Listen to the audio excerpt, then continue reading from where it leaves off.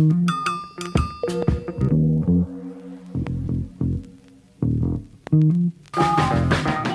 spent my whole damn life in the city. I could go for broke, but the capital is in me. I spent my whole damn life in the city. Anywhere I go, DC's coming with me. I spent my whole damn life in the city. I could go for broke, but the capital is in me. I spent my whole damn life in the city. Anywhere I go, DC's coming with me. I spent my whole damn life in the city. I could go for broke, but the capital is in me.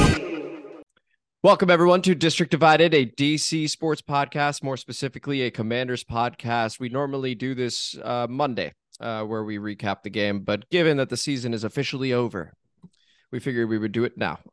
It's also a bit more raw for us, so we'll see how this goes. I'm Amit. That is K-Dot. I'm going to skip the how are you doing, because I know how you're doing, and you know how I'm doing. So we're going to go ahead and lay out the structure for this episode. We lost to the Cleveland Browns at home 24-10. It was a pretty convincing loss and the biggest game of our season. And so there's a lot of blame to be passed around. So we're going to talk about the blame, who we want to blame, who should be getting blamed, stuff like that. We're going to talk about the shit show that this is right now with the franchise. And we will conclude with stuff to look forward to. We have the comment mailbag as well. Yeah. K-Dot, let's just get into it. Your reaction to the loss and this debacle of a game. Shit show, start to finish, man. I love how you said it was the biggest game of our season. We've played the biggest game of our season the entire month of December, each fucking week, and we can't get it done. And I remember saying on the last pod that if we didn't at least win a playoff game this season, then it was an absolute abject failure on the part of Ron Rivera and the coaching staff and the team as a whole. And we're here now. And we've been failing miserably and slowly for a minute now. And I think the way that this game itself played out, especially with the quarterback change, going from Taylor to Carson, which, look, I'm being the number one person to say that I was more than willing to make that switch. But when you do it with now zero room for error, you can't necessarily go back to Taylor or Sam Howell to see what the fuck works out when you had opportunity to maybe do that earlier on in the season, right? So now you have to live with the decision that you made. And throughout that game, even when you see him missing every fucking thing, the easiest things, you stick with it. Then it becomes more of, what the fuck do you even stand for? Because if Taylor played the game that he played against San Francisco, which looked light years ahead of the game that fucking Carson played, and you pull him to get your spark, and you see that there's no fucking spark happening, then you have the other guy sitting there that could potentially come back in and do the spark when you realize nothing's fucking working and you choose not to do it. So, like, where's your consistency? It feels almost as though this game was more about proving some sort of fucking point than it was about anything about what it was that we needed to do to win the goddamn game. And that, to me, speaks to some issues really at large with the coaching staff and really at large with the organization as a whole. And what the fuck are you guys doing?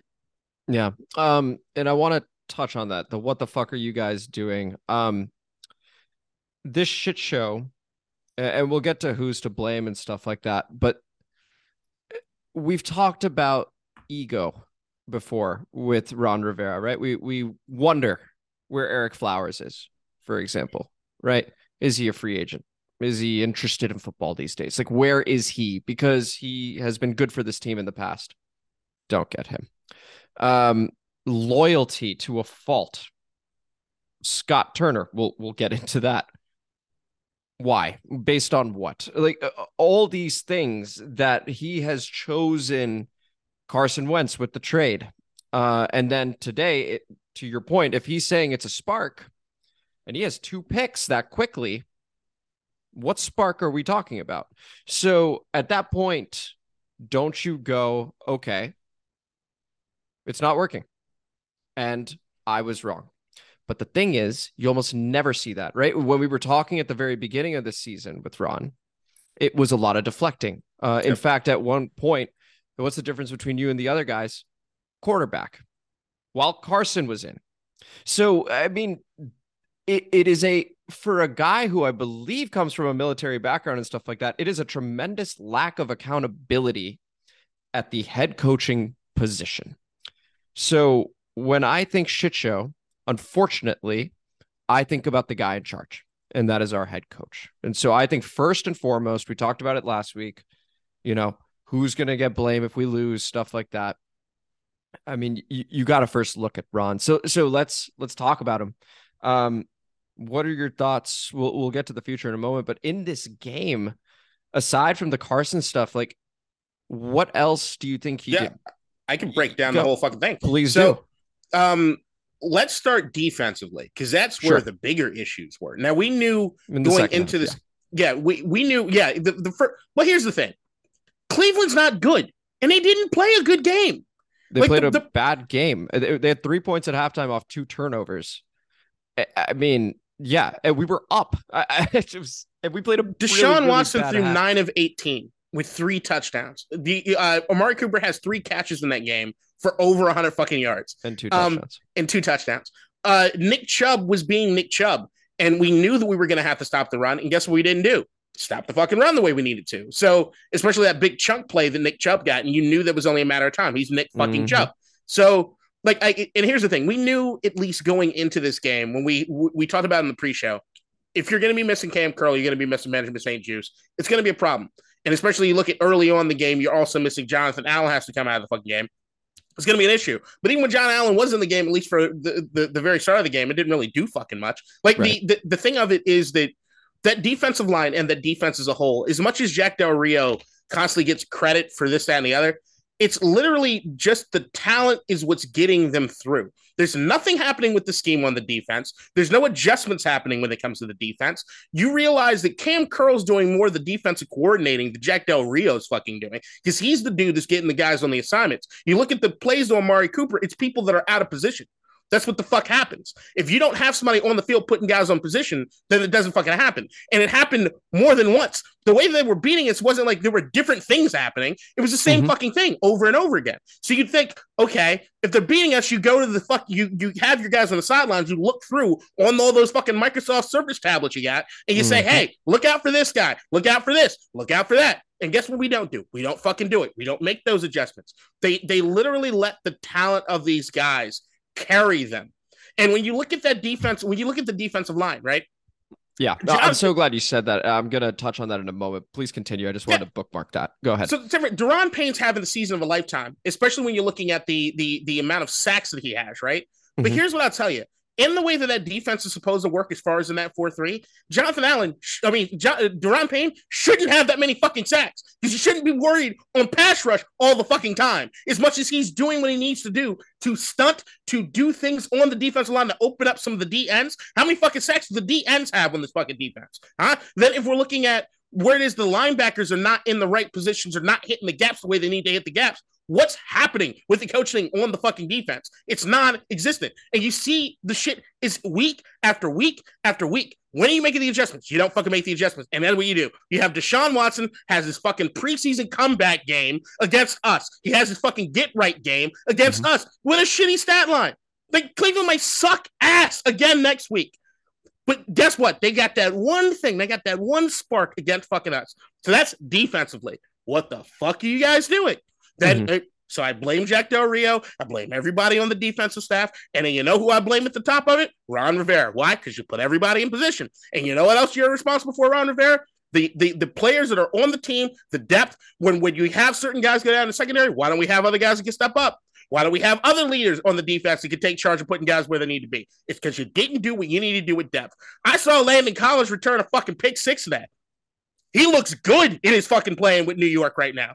And we were talking about it all fucking off season. Landon Collins looked like he was fucking coming on at the end of the season. What do you need? You need a dude to get play down in the box. You need a Buffalo hybrid kind of safety, right? And guess what happens? We don't fucking have it. You don't have a guy fast enough to cover the tight ends. You don't have a guy fast enough to QB spy. You don't have that. And you had it, and you let it walk. Why? Don't know. Ego, this, that, and the other. Who fucking knows? But it's on you. It's on you, Ron. It's on the front office. It's on the coaching staff. Martin Mayhew, Marty Herney, these are all Well, Marty Herney in particular, I believe Mayhew. They're all Ron guys. They're all Ron guys, right? And you talked about being carried by talent. Ron's been to a Super Bowl before. He was carried by a guy nicknamed Superman. Okay. Cam Newton in 2015 accounted for 45 touchdowns and 10 picks. And it was an unbelievable season from him. Okay. 15-1. And they were running through people, but it was Cam Newton. Their best wide receiver was Ted Ginn. So if you look at it from a roster construction standpoint, imagine if they had given him a better receiver, for example, right? Than Ted Ginn. He was doing all this with Ted fucking Ginn. Okay. Like, and that is a bit disrespectful to it, fine, but you get it. If you were watching the league in the NFL, or if you were watching the NFL in 2015, that is a joke that he was able to have those numbers. Over 600 yards rushing and stuff like that. Outside of that, outside of having a Cam Newton at quarterback, what has Ron Rivera done? I mean, that is what we're looking at right now. And you talk about Landon Collins. We talk about Brandon Scherff. We have not replaced these guys. When you look at what a coach is supposed to do, it's to facilitate, it's to develop players. Where is the player development? What are we holding on to? Right? And so the shit show, as you had pointed out, and as I have pointed out, starts with Ron Rivera and effectively ends with him as well. Now, the defense, what upsets me is that we do this podcast twice a week. Yeah, we put in some prep.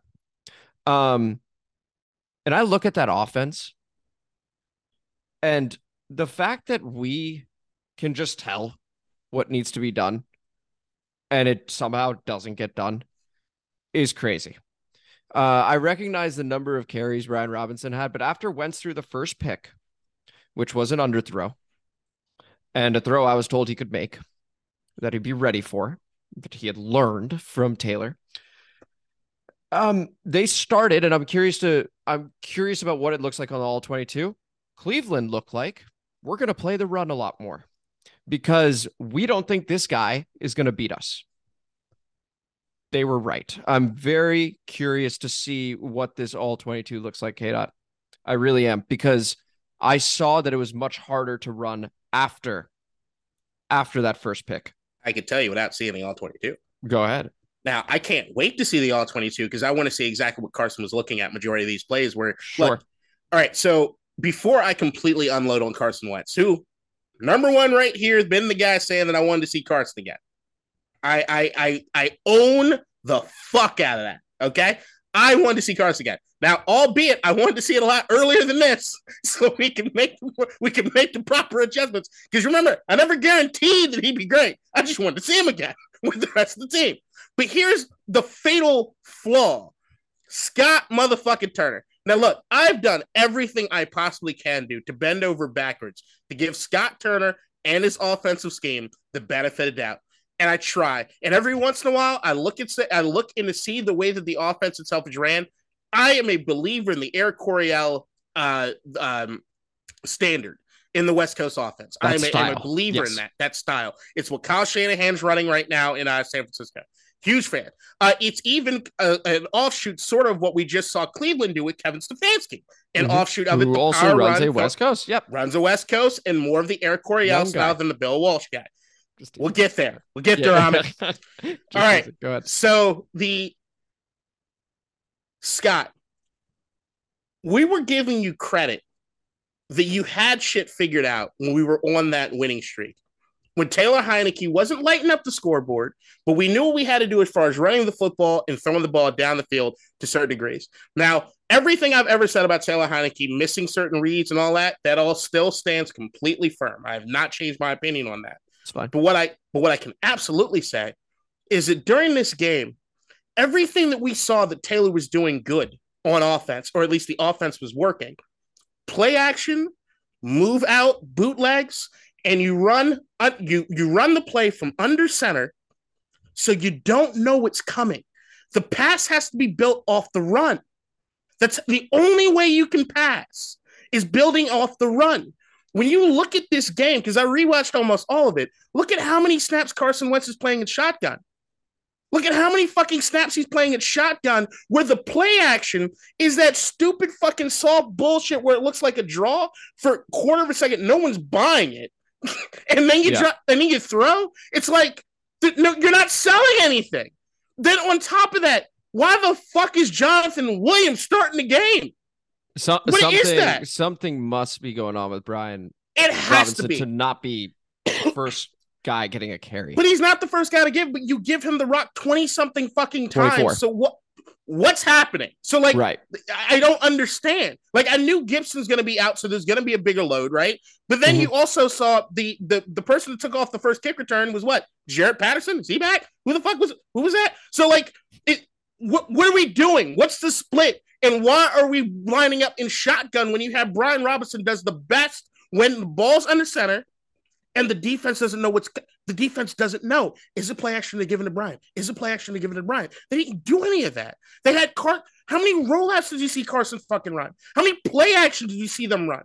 It was non-existent. I don't consider play action the fake draw. I also don't consider play action the look right and then look left to throw the fucking screen. That's not fooling anyone on defense that you're selling run. And here's the thing. It didn't start in this game. He started doing this shit when you saw the second half of that Giants game, or no, the first half of the Giants game with Taylor, where they started getting away from it. And it's just snowballed. We started seeing in San Francisco, holy shit, it's coming together. And if you look at what worked in San Francisco, there's none of it this week. Not any of it this week. Yeah. I'm going to start taking the gloves off because I feel like I'm trying to host and also like, make sure points are being made and stuff like that. Dude has no fucking feel for the game. None. We talked about this. It's a completely rigid system. You've had many players. I've said this many times. You've had many ex-players within a Scott Turner system say there's no adaptability to our skill sets.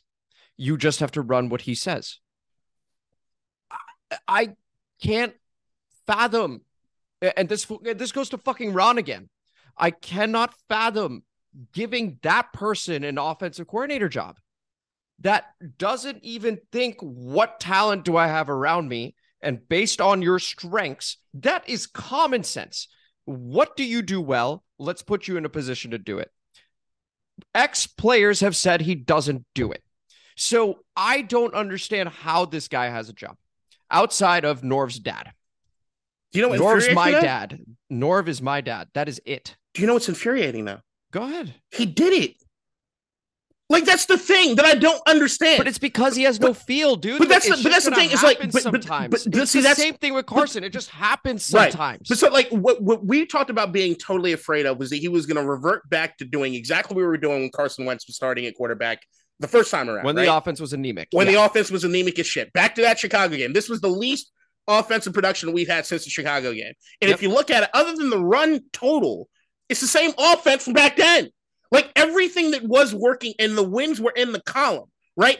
The only reason I wanted to see Carson Wentz was to run the offense that Taylor Heinicke was fucking running when we were winning games. Now, that being said, let's talk about the quarterback because we need to.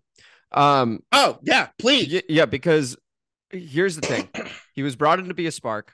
And to an extent, I think Ron should have pulled him after the second pick. It was 100%. 2 of 6 for 13 yards.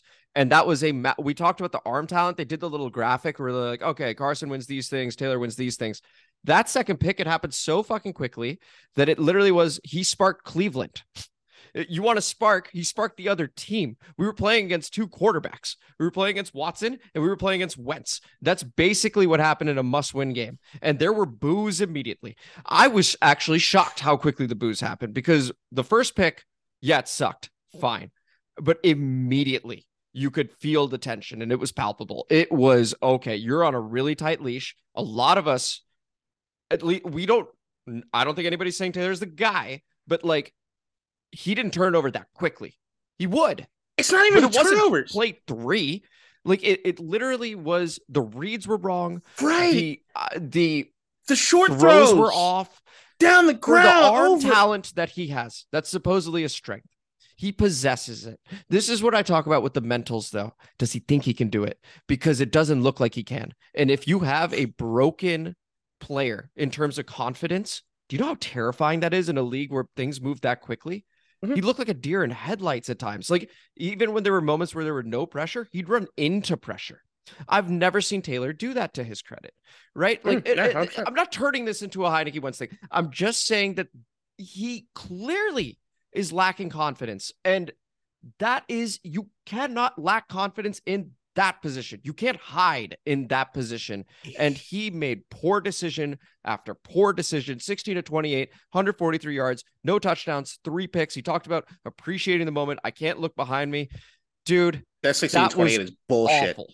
That 16 to 28 is a bullshit stat line. About it was 8 worse to 10 of them were than that nonsense. 16 to 28 is so graceful for what it is that he actually showed out there on that field. Look, you were 100% right. Every bit of my curiosity to see how it is that he would run with the offense and the defense working better than they were last time that he was fucking it was also based on a mentality of me kind of liking the guy. And also me kind of realizing that is maybe as you know that your job and your career are on the fucking line now and that you need to have learned something over the last few weeks of watching this other guy fucking play and you didn't learn shit. You didn't do anything that showed me that you matured at all, which makes me think that San Francisco game was more of an anomaly than anything fucking else. Now, once again, I give Scott Turner a lot of that bullshit because you changed the offense completely again to when Carson came in. So, yeah, you have also set him up to fucking fail. But there's nothing that Carson Wentz did today, not a goddamn thing, that shows me that he learned any motherfucking thing. Like, he didn't. When you see how fucking razzled you are when throwing a little fucking out screen pass to your goddamn running back, and you can't hit him. You can't hit him. Dirt. And he looked at his hand after. He can't trust his own hand. That was a fucking shit show. It was a shit show. Like, and that's the thing. Look, once again, I wanted to see Carson. I really wanted to see Carson. I expected that Scott Turner would have his head out of his fucking ass to do something better with Carson. He didn't. I assumed or thought that Carson would play better because he had a chance to learn and realize this is your last fucking shot. You didn't do it. You did nothing. And while I will take responsibility as a fan for being on the other side of that, being probably on the wrong side of the Heinicke Wentz thing, even though I don't think Heinicke is the answer fucking either, while I'll admit and take responsibility for my thoughts on it, Ron Rivera, Scott Turner, front office, you're the fucking assholes that made the trade. Y'all the ones that brought him in here. Y'all the ones that don't want to let go of the project or too scared to make a fucking decision on who you're going to go with. Mm-hmm. That's on y'all. The whole I'm going to talk to the locker room to see what it is that they're going to do. Fuck that. Made, it's your choice to fucking make, and you're not consistent with any of it. You know what I thought when I saw it? When Carson was standing in the game, it reminded me of the article that we had read that it was Dan Snyder's decision to go after Carson Wentz, right? Mm-hmm. And then Ron did everything in his fucking power to get mad at the media, to get mad at No, it's my choice. It's my fucking decision.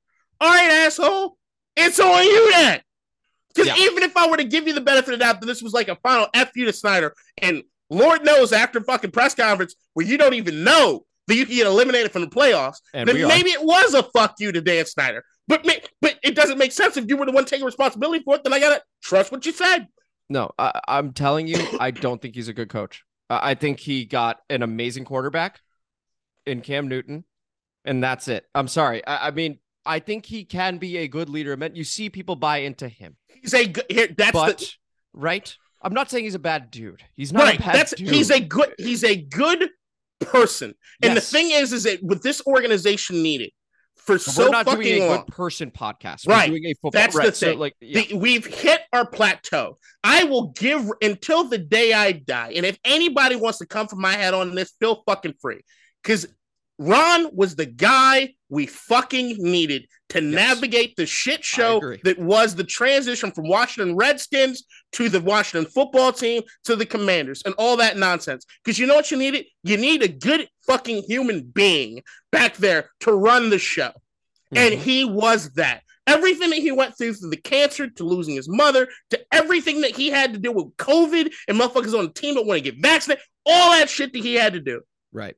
He was a beacon of this is a good guy in a sea of a lot of not good guys. Will you hear the stories about Jay Gruden behind the scenes? Will you hear the stories about the infighting with the fucking Shanahans? You need a good guy, and he was that. And I thank him. I thank him for it. But we have reached the end of the road. Yeah. You've had every opportunity to make this your own. And like Chris Ballard of Indianapolis never wanted to make a decision on a quarterback. You bring in the next guy. Why? Because as long as I'll draft a quarterback, it's kind of safe, right? You have had now how many years to get this shit right, and you haven't fucking done it. You bring in another free agent quarterback. You trade for fucking somebody. You have them in there thinking that'll be the piece. That'll be the fucking piece. And guess what? It never fucking works out. And the rest of the team fucking collapses. And now this is the legacy of Ron Rivera. December comes, we fucking suck. Yep. You had every opportunity for weeks to lock this thing up, and you didn't do it. And it fucking put it on Heineke, put it on the offensive line, put it on anything. There's one guy in charge. Golden opportunities at that too. The Giants at home, right? And as well as the Giants played, we were in it, right? And yes, the referees, I get it. We had opportunities in the fucking San Fran game. Like we were there. Yeah, and I was impressed with it. This fucking game, man. I mean, they had 3 points at halftime off of 2 turnovers, and everything we talked about in our preview episode was coming to life.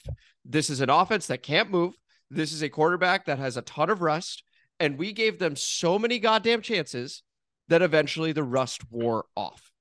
Their first 3 drives in the second half, touchdown, touchdown, touchdown, game over. Thanks so much for coming. Get home safely. One other thing I wanted to note about, and this is on Carson. I don't care what the scheme was, whatever. We didn't just lose. It wasn't just a quarterback change. We lost Terry fucking McLaurin. 2 catches, 25 yards, and not an ounce of emotion that you normally get when Taylor's there. There is just...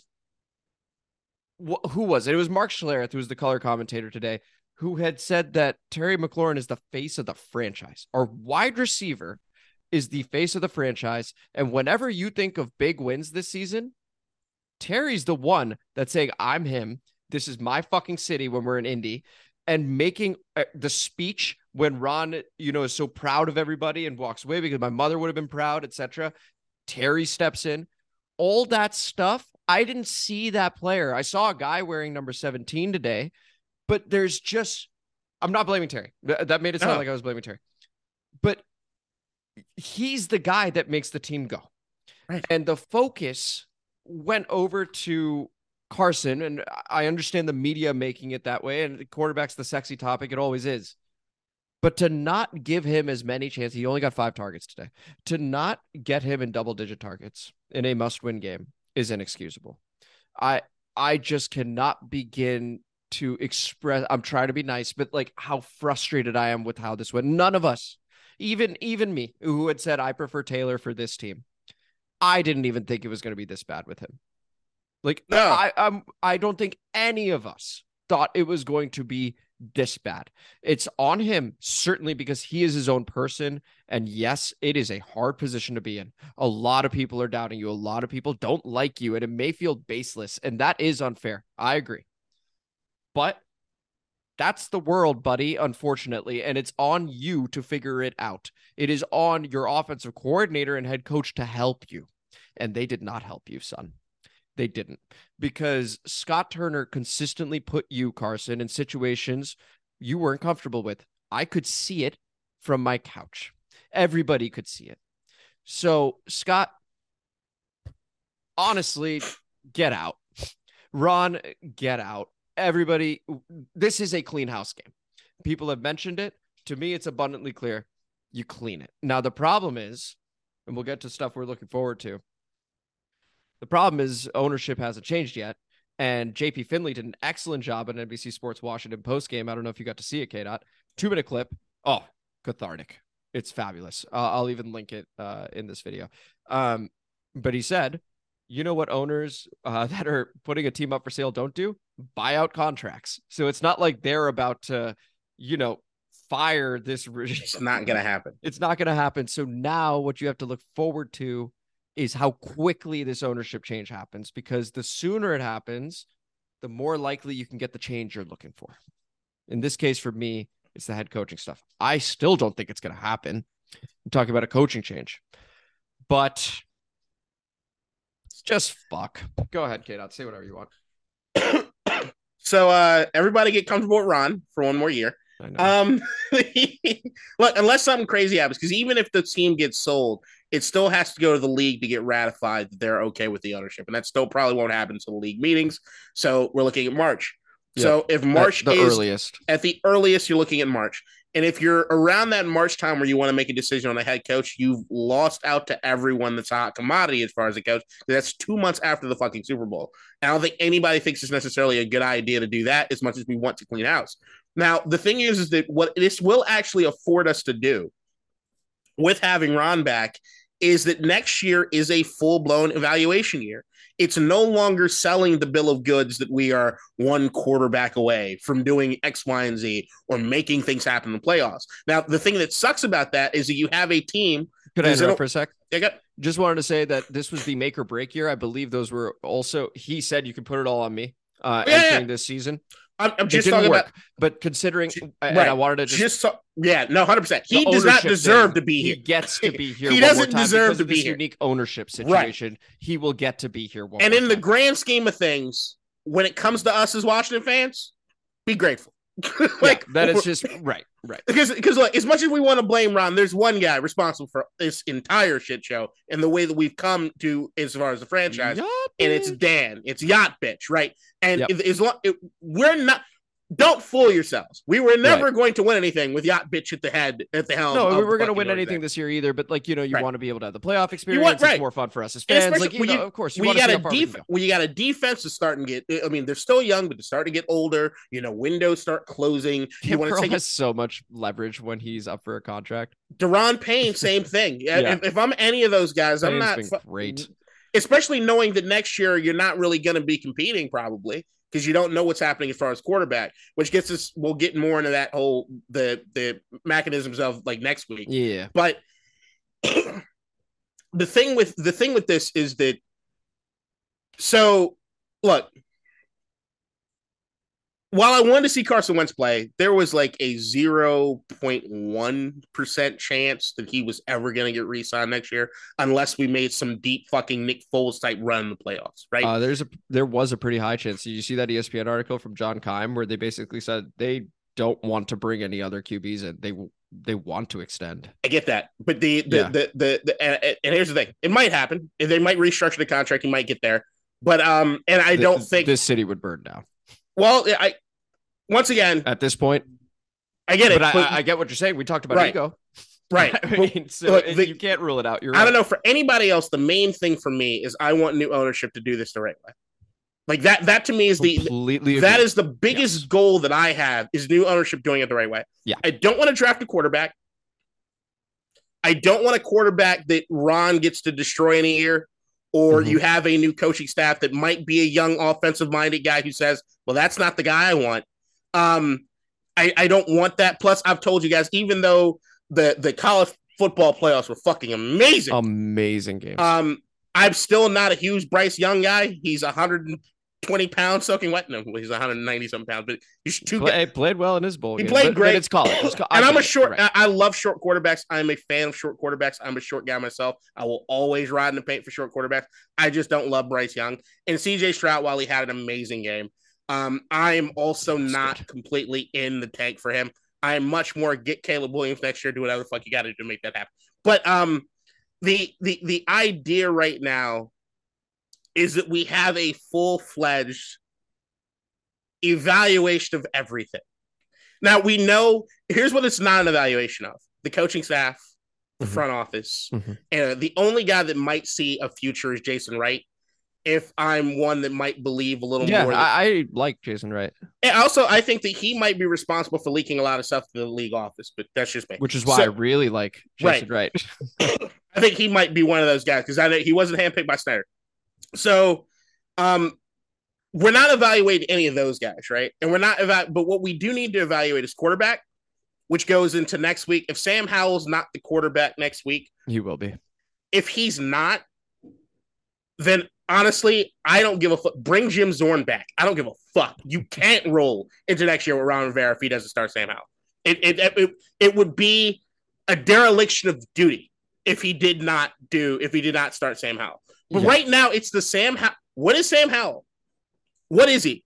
Like, I love our skills position guys. I don't know if I'm going to want to keep Curtis Samuel around for much longer, or I know I want Jahan Dotson. I want Terry McLaurin here. Mm-hmm. I'm looking at the tight ends. I'm like, I want to retool that entire thing. I'm looking at the offensive line. I'm saying I need to retool that whole thing. So what you're hoping for is you get a draft in which, look, there's a chance if a lot of things bounce our way where we're at the 15th pick right now, we could get the 10th. We could get as close to the 10th. If I got the list of things that have to happen. Steelers got to beat the Ravens on my TV right now. Mm-hmm. Patriots got to beat the Bills, the Saints over the Panthers, the Browns over the Steelers, the Jets over the Dolphins, and the Packers and the Lions got a tie. Now, if all that happens, we got a top 10 pick. They got a tie?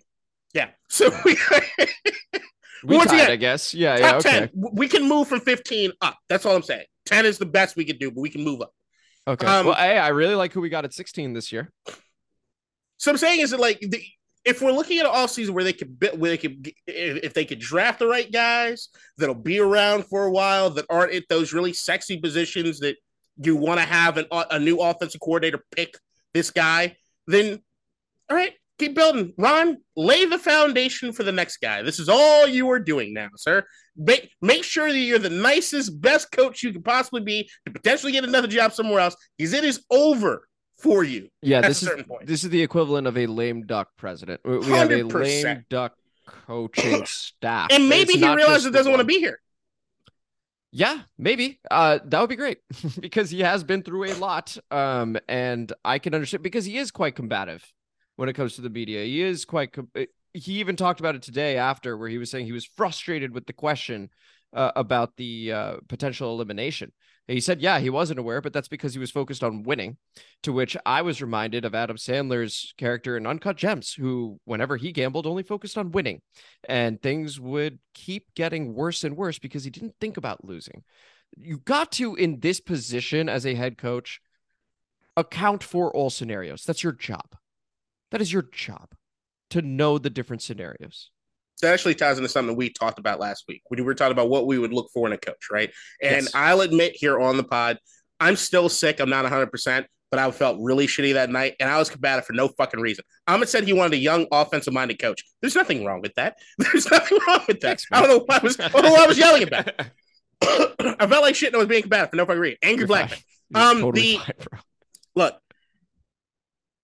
Where the fuck was I going? I apologize. Where were we saying? You said I was talking about you have to know that you could potentially be eliminated. Yeah. Got it. Ron Rivera, you don't run the defense. You don't run the offense. The fuck are you doing? Great question. Like that's my thing. Like I'm all about the head coach should be the guy that facilitates everything.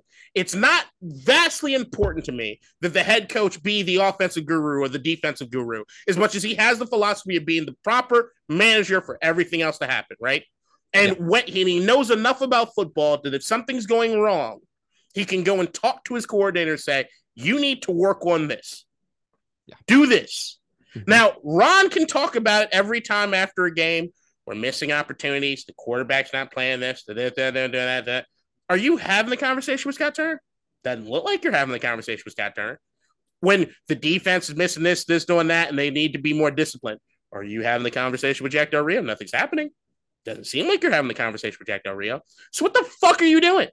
But what's especially frustrating is I do follow some other head coaches and stuff like that, and I'm curious, and this isn't the old young thing here, but just what I'm talking about is I don't hear any other coach. Maybe there's one. I'd have to think about it, though. It takes time.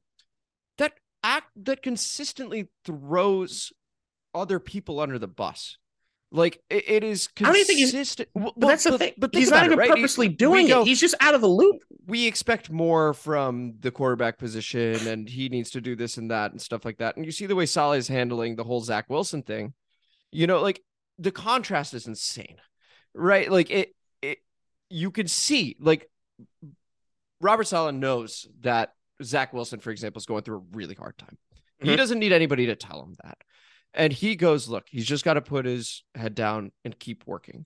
He's not going, he's not doing well and we need a spark and stuff like that. Like we know, but like he is doing the right thing of we're going to see him again. Like he's trying to keep the confidence going. And a lot of times I feel like Ron is happy to he's thrown both quarterbacks under the bus this season. Think about that. The quarterback comment when Carson Wentz was starting, and then Taylor later on where he's just going, he's making mistakes out there. Summarize or the word fuck anyway, but you know what I'm talking about. Paraphrasing. So that he has done this with people before. And it's that lack of accountability all over again. I'm sorry. I'm just spinning and no, it's now just because it's a frustrating. But that's the thing is that what are you doing? Like, we talked about, you've been good for the organization as a whole, being the good guy. Is that all you're doing? Is that all are you the guy who's walking around at this point being the good guy? What are you doing to help the team move forward? Like, that's why I feel like we've reached our plateau. And the thing is and here's the thing that sucks. Well, maybe it doesn't maybe if it's not for Ron Rivera and the way the team and the way that he had to clean the team, maybe the news and the stuff that happens as far as Dan Snyder doesn't happen. Maybe that's all part of it, right? But and I'm appreciative for all that. I'm appreciative for the 3 years, but like I think we're on the same page. This is it. Yeah, we have the same way I feel about Heineke's talent level, the same way I now feel about everything about Carson Wentz is the way that I feel right now about Ron Rivera. We have gotten the most we can possibly get out of this guy. You should be an ambassador for the game, working in the league office, working on some sort of fucking good initiative for something else. I applaud you for that position, but you should not be the head coach of a football team if it seems as though you're not doing anything. You're out of the loop. Yep. You're out of the loop. You feel so passive in everything you're doing. It feels like there's no cohesiveness with this team. It feels like the players are the ones that try to bring the cohesion between things. It's not anything the coaching staff. Yeah, the leadership from the players is actually unbelievable. But here's the thing. It's like every team has their leaders, right? Yeah, but ours have to put up with so much more. But the thing is, like, you have coaches that work with those guys and they have relationship with those guys. They might not even like each other, but you can see, all right, this is how those guys communicate and work and make things happen on the field, right? Like even the guys that are the most ornery in the league. Aaron Rodgers barely gets along with fucking anybody. Him and Matt LaFleur have a very toxic relationship. I question a lot of Matt LaFleur's abilities, right? And I question a lot of Aaron Rodgers' ability to just be a good person with other people. But you realize they're talking. You know they're talking. You know that there's something happening football related between those two gentlemen. You know it's happening, right? Bill Belichick and Tom Brady did not fucking get along. But you know what they did? They had enough of a respect for each other to make shit work. And that's what comes down to. They're ultimately professional. Yeah. You got to be a professional. You got to be able to communicate to get shit done. And it feels as though every time you hear Ron Rivera open his mouth, it sounds like he hasn't talked to Scott. He hasn't talked to Jack. He's not talking to the players. He's out of the loop. Yeah. You remember, like, even last season, I think it was last season or maybe it was the season before, where we would be down 10. It's the 2-minute warning and there are 3 timeouts and he wouldn't use any of them. Do you remember that? Where he would just be like, there's just a low probability of anything happening there. And it's like, dude, I mean, this is our leader. This is our head coach. The only thing he does is be the riverboat, Ron. Yeah. We're going to go for it on 4th down. And here's the thing. I think he makes that decision. And a fucking pitch on 4th and 1. We didn't even touch on that. Just one more thing for Scott. See, there's so many fucking things about this game. Like, let loose on it. Oh my God. Okay. So we're 4th and 1. We got Schlereth talking about analytics and it doesn't ever block and stuff like that. And that's all good and fine. The idea that we have Brian Robinson, who ends up with 24 carries for 87 yards, but he's still falling forward, as he always does, as he's always done this season. I'm banging the table so you see this thing vibrate. It is mind-numbing to me that we don't just run a halfback dive. Why can't we do that? Or quarterback sneak as anything just down pitch. The middle. Why are we suddenly going laterally on 4th and 1? It is so dumb. With our offensive line, not particularly athletic, unfortunately. I don't know if you've been watching the whole goddamn season. You think they can pull off a pitch in that situation? We just found so many ways to derail the momentum. I would say I saw this before we started the pod as far as the offensive line. I've talked about how I have not been a fan of Charles Leno's play. Yeah.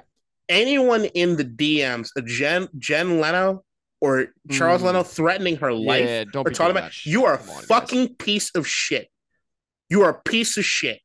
There's no getting around it. You're a fucking piece of shit. Like, there's no room for that whatsoever. You can be critical of their play. There's no reason to be involved in that way of anybody in that level. That's Completely agree. fucked up shit.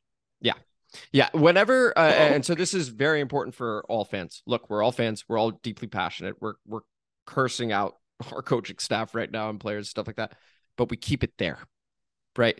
You don't take it to personal stuff. Okay. Charles Leno is out there. Maybe he has a bad game. Let's say he's still trying his fucking best. He is still putting in all that work to try and be the best left tackle for you, for this team, for this city. So fuck off with all that stuff if you're doing that. Seriously. Especially, dude, it's been so good to the fucking community. Like, kiss my ass with that shit. Like, what the Person of the year, dude. Like, yeah. So I just want to not only echo your sentiments, but double down on them. Like, do not get into personal attacks and do not do anything crazy like that. Let it go. Okay. Ultimately, this is just a game. We care a lot about it. All of us. And that's the thing that I think more than anything that we want to address here on the pod is that the talent level's not up to snuff. I think we can all see that in certain aspects of this team. Yeah. There are some areas where the talent's off the fucking charts and not being utilized correctly. But the bottom line is no one on the team is being properly utilized. And that's the thing that we have to look at when it comes to the coaching staff, which they still don't need to get threatened on their life or have any fucking personal attacks as much as needed to say, hey, the product on the field's not fucking working and heads need to roll because you're not doing a good enough job. And we as fans pour money, our heart, our soul, our time into this. Yeah. And we want people to be held accountable. And that's it. That's the most you need to go with the shit. That's it. At the end of the day, all these guys have families. They have fucking lives. They're human beings. And get it, we are all investors in this thing. But you don't get to go personal on that level with these people. It's fucked up shit. It's real fucked up shit. Well said. And I completely agree. And actually, Jen Leno on Twitter has been saying a bunch like, hey, like, please don't do this. Shouldn't have to say that. It's absurd. Let's move on. Should we just go to the comment mailbag and we can talk a little bit more after the pod about the future and stuff? Or did you have anything? Yeah, that works. That works. Yeah, because it's basically looking towards next week and what's happening. Exactly. We'll end up talking about that exactly on after the pod. Okay. So comment mailbag, the one comment, we had two, and I don't know again if YouTube ended up deleting it, blood clot, or if you did, but just note we saw it briefly, but yeah, anyway. But we do have one from Johnny Otto. Shout out Johnny. Make no mistake, Dallas will play full speed to knock us out of the hunt for the playoffs and run up the score. Great news for us. Dallas will be playing full speed. The Eagles did lose, and even better news for us, we might get the 10th overall pick because we're already out. So we appreciate the comment. Nothing to worry about there, Johnny. Yeah, unfortunately, nothing to worry about there. But at the time you wrote it, because this was before the game, of course, a perfectly valid and reasonable comment that, yeah, maybe Dallas does go hard because of the rivalry and because they want to stay sharp and all that stuff. It's entirely possible. Can't rule that out, K-Dot. Jonathan Allen shouldn't be playing. It's a bunch of other guys. Chase Young shut him down. And Sam Howell. Like, that's the thing is, like, if y'all want to beat Dallas to play spoiler in some sort of realm, cool. I get it from a division rivalry standpoint. But if you're not feeling 100%, you're not fully healthy, you ain't playing. Simple as that. No need to put your body on the line. Not this week. Anyway, so this is District Divided, DC Sports Podcast, more specifically a Commanders podcast. Thank you guys so much for listening. If you couldn't have possibly liked today's episode. It was nothing but depression and anger. This episode, please like the video and subscribe to the channel and comment. And we really appreciate you guys. And we're going to go after the pod, begin talking about next week. And that starts now. Let me ask you a question. Go ahead. You ever vouch for somebody, like on a job or something? You ever go wrong? It's happened. Yeah, of course. That's how I feel about that's how I feel about this Carson Wentz thing. Let it out. Here's the thing. It's like I tried every time the Carson Wentz Taylor Heineke thing came up. I prefaced my love for Heineke, right? Then after I preface my love for Heinicke, it'd be more of trying to temper expectation for Carson, but then also realizing if Carson plays up to speed, I'm excited about it because he's got an arm. And then that excitement peels through, and it got me co-signing Carson fucking Wentz. And it feels like the same way I felt when I remember my cousin, who was an electrician, still is an electrician. I'm going to throw his ass on the bus. Who gives a fuck? Hey, downtown, I used to run a bookstore, small independent bookstore downtown. We were moving locations. And I had a big electrical job. I'm talking like $15,000 electric job. Okay. And I'm like, yo, I know somebody that could take care of this for us. Like, really? Bring him on down. He does the tour. He does all that kind of shit. And I'm like, yeah, he's going to do a great job, right? Morning of, the move is happening. I'm at the location with the trucks trying to make shit happen. I get a phone call. Hey, Kadeen, your cousin's supposed to be here 2 hours ago. Where is he at? And answering his phone and answering text messages. Left me out in the fucking cold. Carson Wentz. I don't hate you. I don't. I like you and I've defended you quite a bit. I think you're a good guy. Yeah. You are broken. And I vouch for you. And it hurts, buddy. It fucking hurts. Now, I get it. They set you up to fucking fail, but you did nothing. Here's what Taylor Heinicke does. Even when he's set up to fail, he does the best of the situation. He doesn't try he's just not that talented. It's just there's a limit. Yeah. Here's what Absolutely. you are, Carson. You're fucking talented, and you're not doing anything with it. It's extremely aggravating, sir. And Extremely aggravating. I think that's where some of the dislike comes from. When people genuinely dislike him is when you see. Now it's different, and I'm going to say that immediately. But when you look at Ben Simmons in the NBA, I will tell you that I genuinely dislike Ben Simmons because when he was with the Philadelphia 76ers, we talked about this actually back when we had Matt LC Spencer. Yep. I thought that he genuinely lacked effort and didn't care. And he had all this talent and he was wasting it. Yep. That's not the case with Carson. I don't think he's not working. So I want to make that very clear. Right. So that there is a big difference there. But when you see that much talent not performing, it can be extremely aggravating, as you're mentioning. He needs a psychologist or badly. a psychiatrist. And that's sort of the thing. Like, is confidence is such a magical and finicky thing. It comes and goes. Like, no one can truly explain it, but it's there. It's similar to momentum in sports. And right now, he clearly doesn't have it. You can have the most arm talent in the world, and you could be incredibly fast as well. You can do all these things, but if you don't think you can do it, and that was very clear today, if you don't think you can do it, you won't. I remember hearing this from a buddy of mine. If you think you can, you might. If you think you can't, you're right. 100%. And that's what we saw. And actually, it perfectly describes the two quarterbacks because Heinicke thinks he can. He has irrational confidence. Yes. And Wentz clearly has no confidence. The moment something goes wrong, right? That's when you can see his world spiraling, right? He can have a great game, but the moment something goes wrong and he senses, I may have disappointed the fans, or I may have disappointed my coaches, I may have disappointed others, he is now playing a totally different game, and it's not football anymore. Which is why I'm so upset with the coaching staff. Because what I saw in that San Francisco game, where you could see he was building something, and it looked like he might not be the most confident guy out there, but he's completing passes, and he's not overthinking, and that's all you got to do. Get him to not overthink, right? Set him up in a position not to fucking overthink, and they didn't do any of that this week. And let's speculate on the mindset, and this is purely speculation. This is me speculating.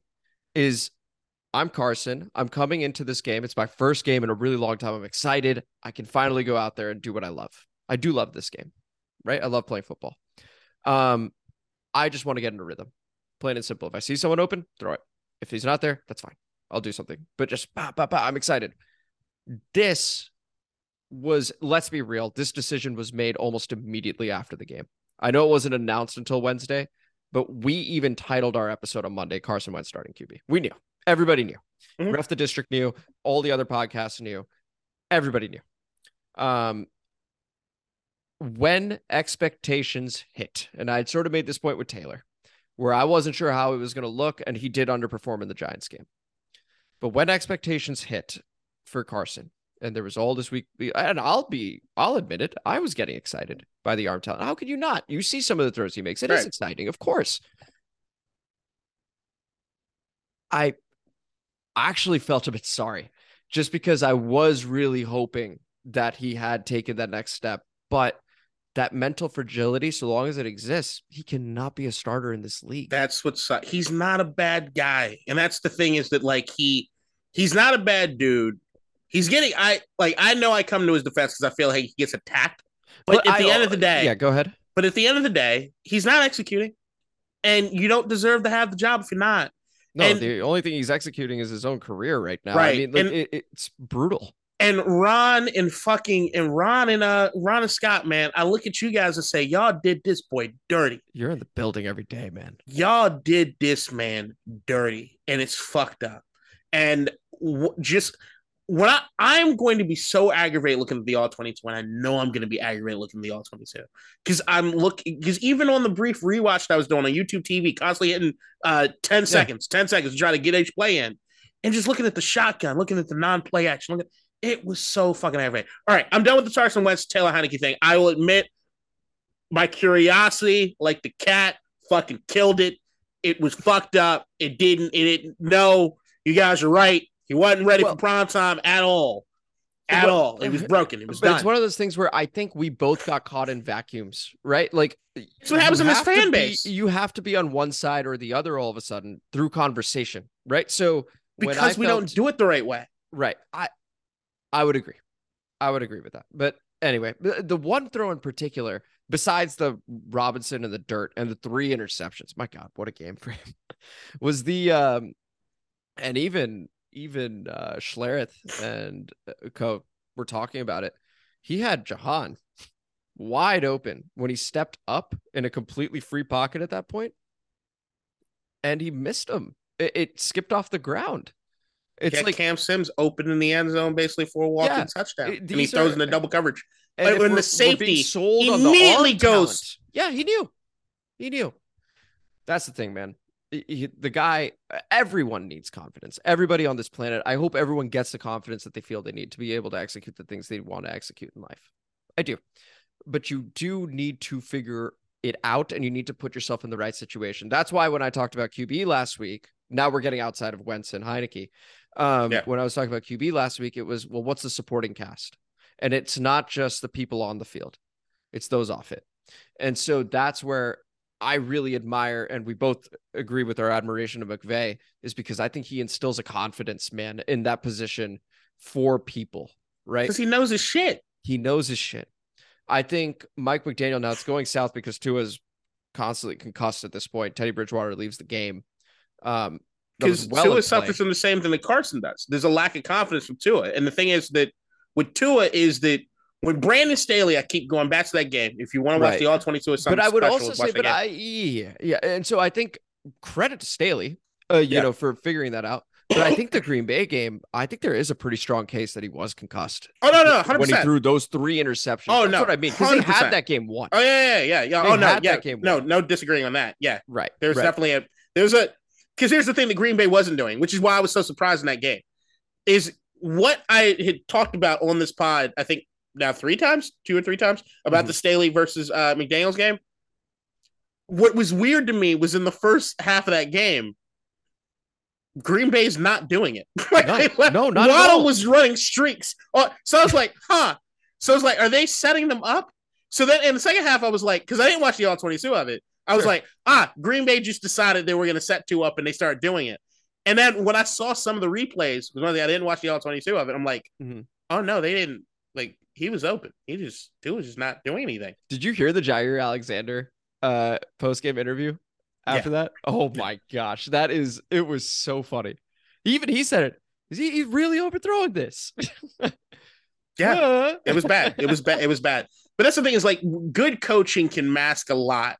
That's the thing that my thought was always in, like, look, I still stand firm that if it was up to Frank Reich, Carson Wentz starts a quarterback this year for Indianapolis. I don't think he gets rid of him, right? Yeah. And we can see his numbers. Yeah. 27 and we see and the locker room loved him. You see where Indianapolis ended up with Jeff Saturday and everything. It's a fucking clusterfuck. It wasn't just the quarterback. Another poorly run organization. Right. It's just a poorly run. They got a hot-headed fucking ownership, right? Yep. But what Frank did was that even when Carson was fucking up, and look, I told you guys I watched the replays of those games as far as Jacksonville, and while I don't think Carson was fully responsible for a lot of the shit back then, Carson absolutely did a lot of poor fucking things in Indianapolis. You look at the amount of interceptions that were dropped in Indianapolis, right? But a good coach will do everything they can do to do right by their guys, to instill as much confidence as they can in their guys, and to get the guys coming in and week out and at least playing to a certain level to mask some of the deficiencies. Yeah. And the coaching staff here in Washington across every position leaves you to fend for yourself. I wouldn't even say that. Yeah. So actually I would say that. And what I would say is instead of masking the deficiency, they highlight it. They highlight them. Yeah. It's unbelievable. The exact opposite. And we were talking about it, I think it was in a group chat. A literal grapefruit would be a better coach right now than Ron. And that's how I feel. My dog Barkley's over here. He's just sleeping. Doing nothing seems to be doing something better than what's currently going on, because these guys, it's utter incompetence. I'm referring to the on-field stuff. And I guess the off-field, like, we can get eliminated. Like, it is incompetence at this point, and we have plateaued. And I'm glad we're on the same page there. And hopefully come next year, because I agree, given this is a fairly unique situation with ownership, given that situation, Ron is going to be here, barring something crazy. Scott's going to be here because Ron's loyal, and we're going to have another year of this. You just need to buckle up for that. Let's talk. Kind of excited about that, though. Are you? Strangely, yes. Okay, I'm not. I can explain. Okay. I can explain myself. Go ahead. So next week we should start seeing Sam Howell. Absolutely, and actually, Josina Anderson had a tweet that said, if we are eliminated, and there was a low probability of it, but here we are, that there would be strong consideration to start Sam Howell. I'm now wondering about the validity of the tweet, because if we are eliminated, implies that maybe he did know. And I don't know who she talked to in that case, but I think Sam has to start. Yeah. Give the kid a chance. Honestly, that's what the fans want to see anyway. Let the kid do something. Again, he also had a high ceiling. Or maybe he thought there'd be some games next week that decided it. I don't understand what the thought probably process thought we had 4 regular season games left. I don't know. There's still the chance that he was being sarcastic, even though I don't buy it. Dude, for the amount of time he took to pause, I don't buy it. And Grant, nice job, Grant Paulson, on the question. It was excellent question. Solid job. Solid execution of the way you acted. Look, I was even Julie Donaldson was my girl. I loved you, or my woman. I love her. I love her to death. Them softball fucking questions to Ron after the game, boy, that annoyed the shit out of me. It made me start feeling like I was looking at Larry Michael. Look, it's just toxic. The Washington is just toxic. You get the stank on you, and that's what I want the stank to go away. Yeah. You have said that so many times. Yeah. So the thing is why am I excited? Sam Howell gets to start probably next week against Dallas, and that's a hell of a pass rush, right? Now, I am of the idea that you don't start rookie quarterbacks, but I'm also by the way, New England started Mac Jones as a rookie. No, they didn't have a choice, because here's the thing. No, but that was the thing is the first red flag on Mac Jones, and this is why Bill Belichick doesn't like his ass. He was afraid of Cam Newton over his shoulder, which is why they got rid of Cam. So Mac was so fragile in his psyche that and what the coaching staff do, they were like, look, Mac's got upside, Cam doesn't. We got to make the call. Let's make the fucking call. It's a coaching staff making the playoffs. Here's a coaching staff that knows what they're doing, right? They made the right decision for the situation, the best of what they had. Probably the wrong decision was drafting Mac Jones in the fucking first place, because he's a little bitch with me. Psychologically, he's a child. Yeah. And the amount of dirty plays too. He's a dirty. He's a little kid. Yeah. So the thing with us is that you start. While I'm of the idea that you start rookie quarterbacks, when you talk about one game at the end of the season, end of the season, I don't give a fuck what they do. They can sack that motherfucker 10 times. if one game rattles your career, you were never meant to be in the NFL, sir. So, I think he'll be fine. And I do too. I'm not expecting amazing. Here's what's scary. Here's the thing that's the scariest part about it. You know how I was saying Carson Wentz is perfect for the offense? Yeah. Which in all honesty, here's the caveat I should have said to that. If Carson's playing at the ability that he can do and with confidence, he's perfect for the system. Oh yeah. If you give him every single checkbox, if you give him all the other checklists, he's perfect for the system. Talent-wise, he's there. He's talent-wise, he's there. Right. Sam Howell is actually perfect for the. Here we go. So the reason I say that is that, like, you can see it in preseason with Sam, right? Is that if shit goes wrong, even today when you saw Carson had opportunities, clear daylight to run, and he didn't do it. Yeah, Howell fucking go. Yeah, Howell's not thinking about it. I'm gone. And the thing is that when I look at Sam Howell, I see Scott Turner not knowing what to do with the offense. I see Scott Turner, for some reason, wanting to have two different offenses for Taylor and one for Carson. But then what's working with one won't work with the other, but he's not even willing to give it a shot, which is just weird. My hope, and once again, there's no real hope for this, but the hope would be what Scott does is doesn't dummy down the offense. What Scott does what Kyle Shanahan did with Brock Purdy, which is that I'm asking Jimmy G to do what Kyle Shanahan was doing was asking Jimmy G to do X, Y, and Z within the offense, which is not Jimmy G's strong suit. Jimmy G is not his strong suit is not throwing down the field. He said, fuck it, we're doing it anyway because we're limited in what we're doing on offense. And Jimmy, I trust you to make the right decision when you need to make them, even if your arm's not good. We got enough talent. Just fucking throw it, motherfucker. Yeah. Just do it. Yeah. And it was working the play action, doing all that. Then they had McCaffrey do the fucking mix. And it's like, all right, we're going to do this.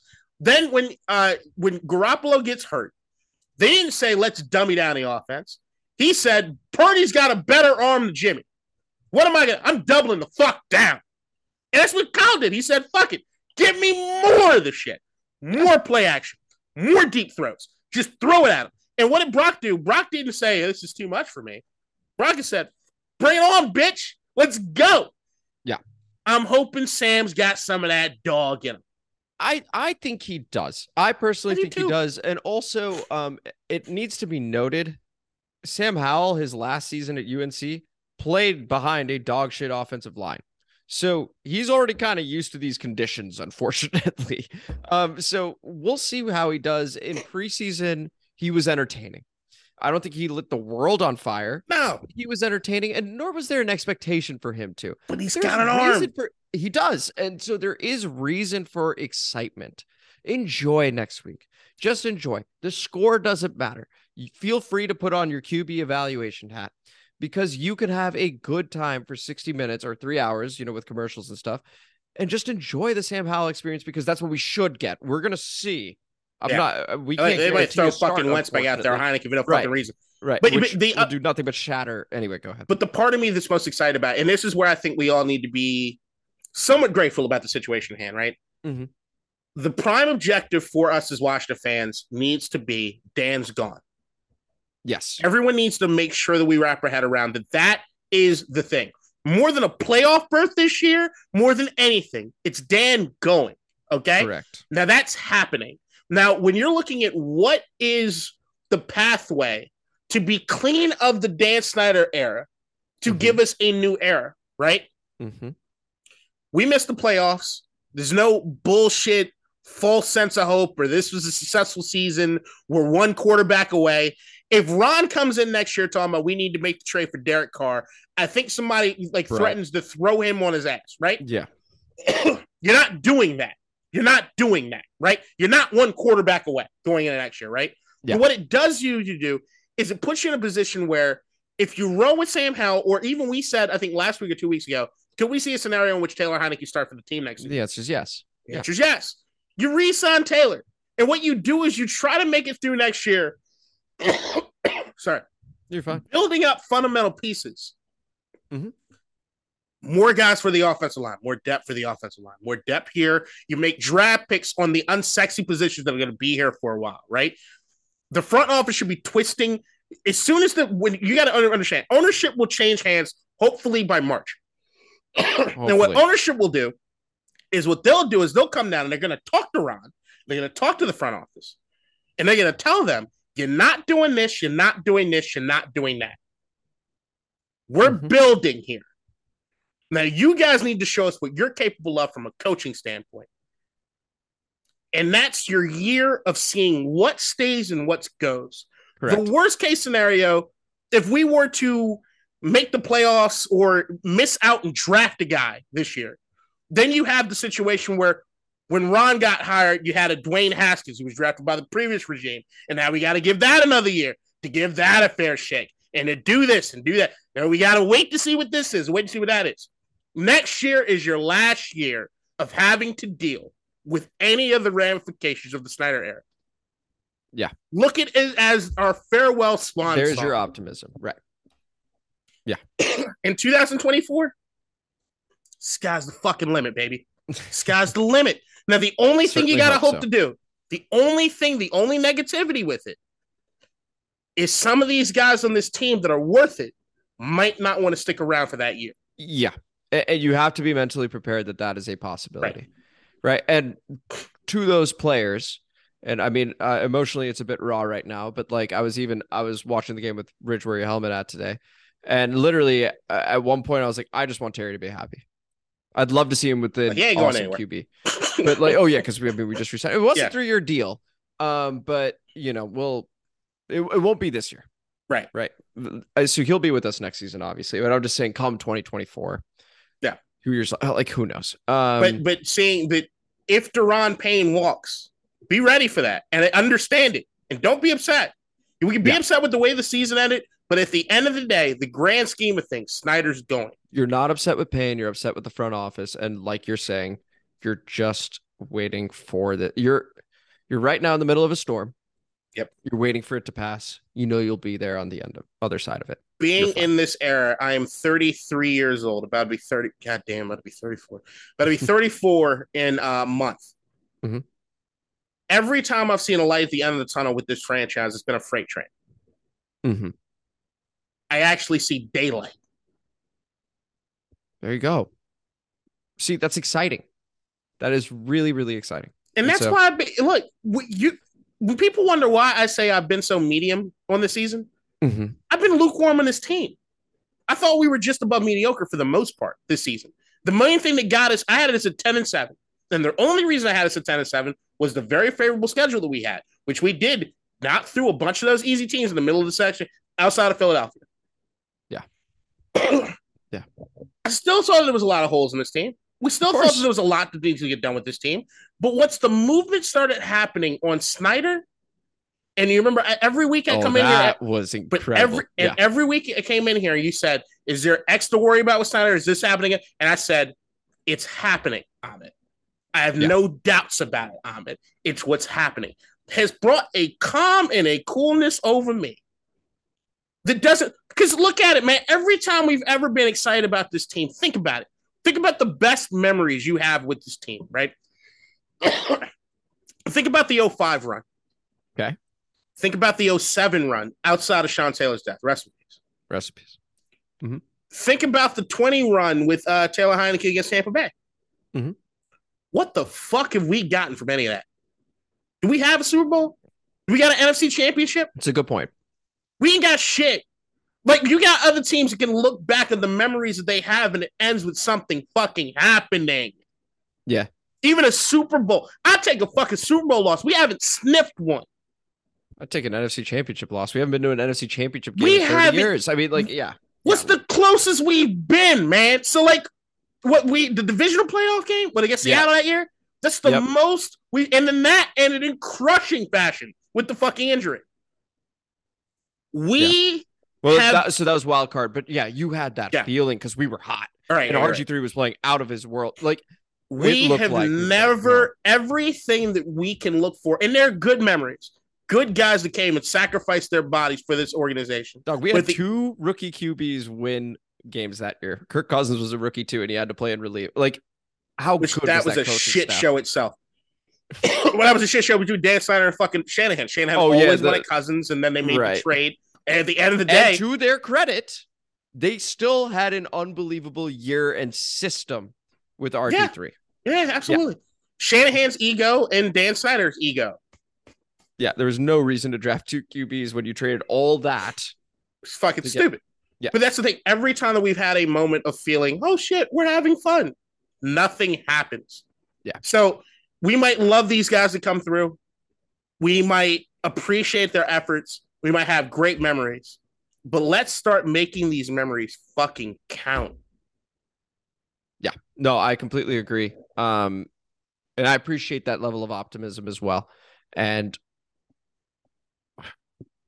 yeah, no, it's important because it is easy to get caught up in the emotion of today, right? We were hoping to make the playoffs. We were hoping to even make a run depending on how well Carson Wentz was playing. But it is important to go, okay, that's happened. Take your time to process it and then go, hey, there is something to look forward to. And that is exciting. That is exciting. Washington Prime! The Washington Primes are on their way. We will see you guys for the Dallas Cowboys preview. I don't even know how long that's going to be. I might just talk about Sam Howell the whole time if he's not the starter. Yep. All right. Take it easy, guys. In DC, we're just hoping that you listen.